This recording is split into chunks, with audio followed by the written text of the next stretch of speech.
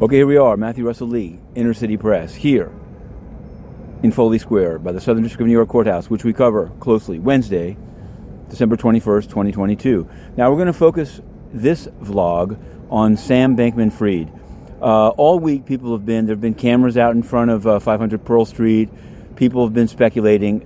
Currently, as I'm recording this, it appears that he has signed papers for extradition and will be coming to the Southern District of New York. But what's most troubling, and what's this directed at, is the idea that he's negotiated in advance a bail package with the prosecutors. I don't know if it's true, but if it is, I want to say this is the context. The context is, I cover the Magistrates Court of the SDNY on a daily basis, and routinely the prosecutors there are asking for remand and jailing of people for literally, not always with violence, sometimes not with violence, selling of crack, narcotics conspiracy, remand, wait till jail, could be a year, could be 2 years. Now, this is a gentleman, that's done automatically, and in most cases the judges go along with it. I've heard some say, even if the prosecution has agreed to a bail deal in order to get him to waive extradition, the judge could change it. Well, I've seen judges add conditions like an extra GPS monitor or maybe an extra signatory.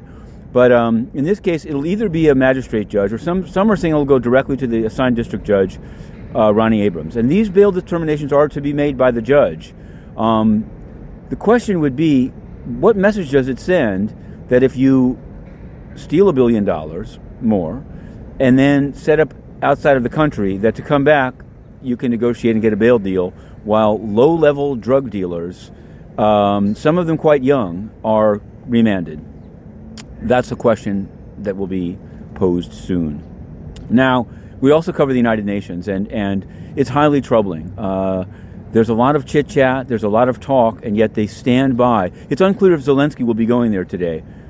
Frankly, he probably shouldn't, because Guterres has helped Russia sell ammonium and has basically just tried to feather his own nest. To be continued, Inner City Press.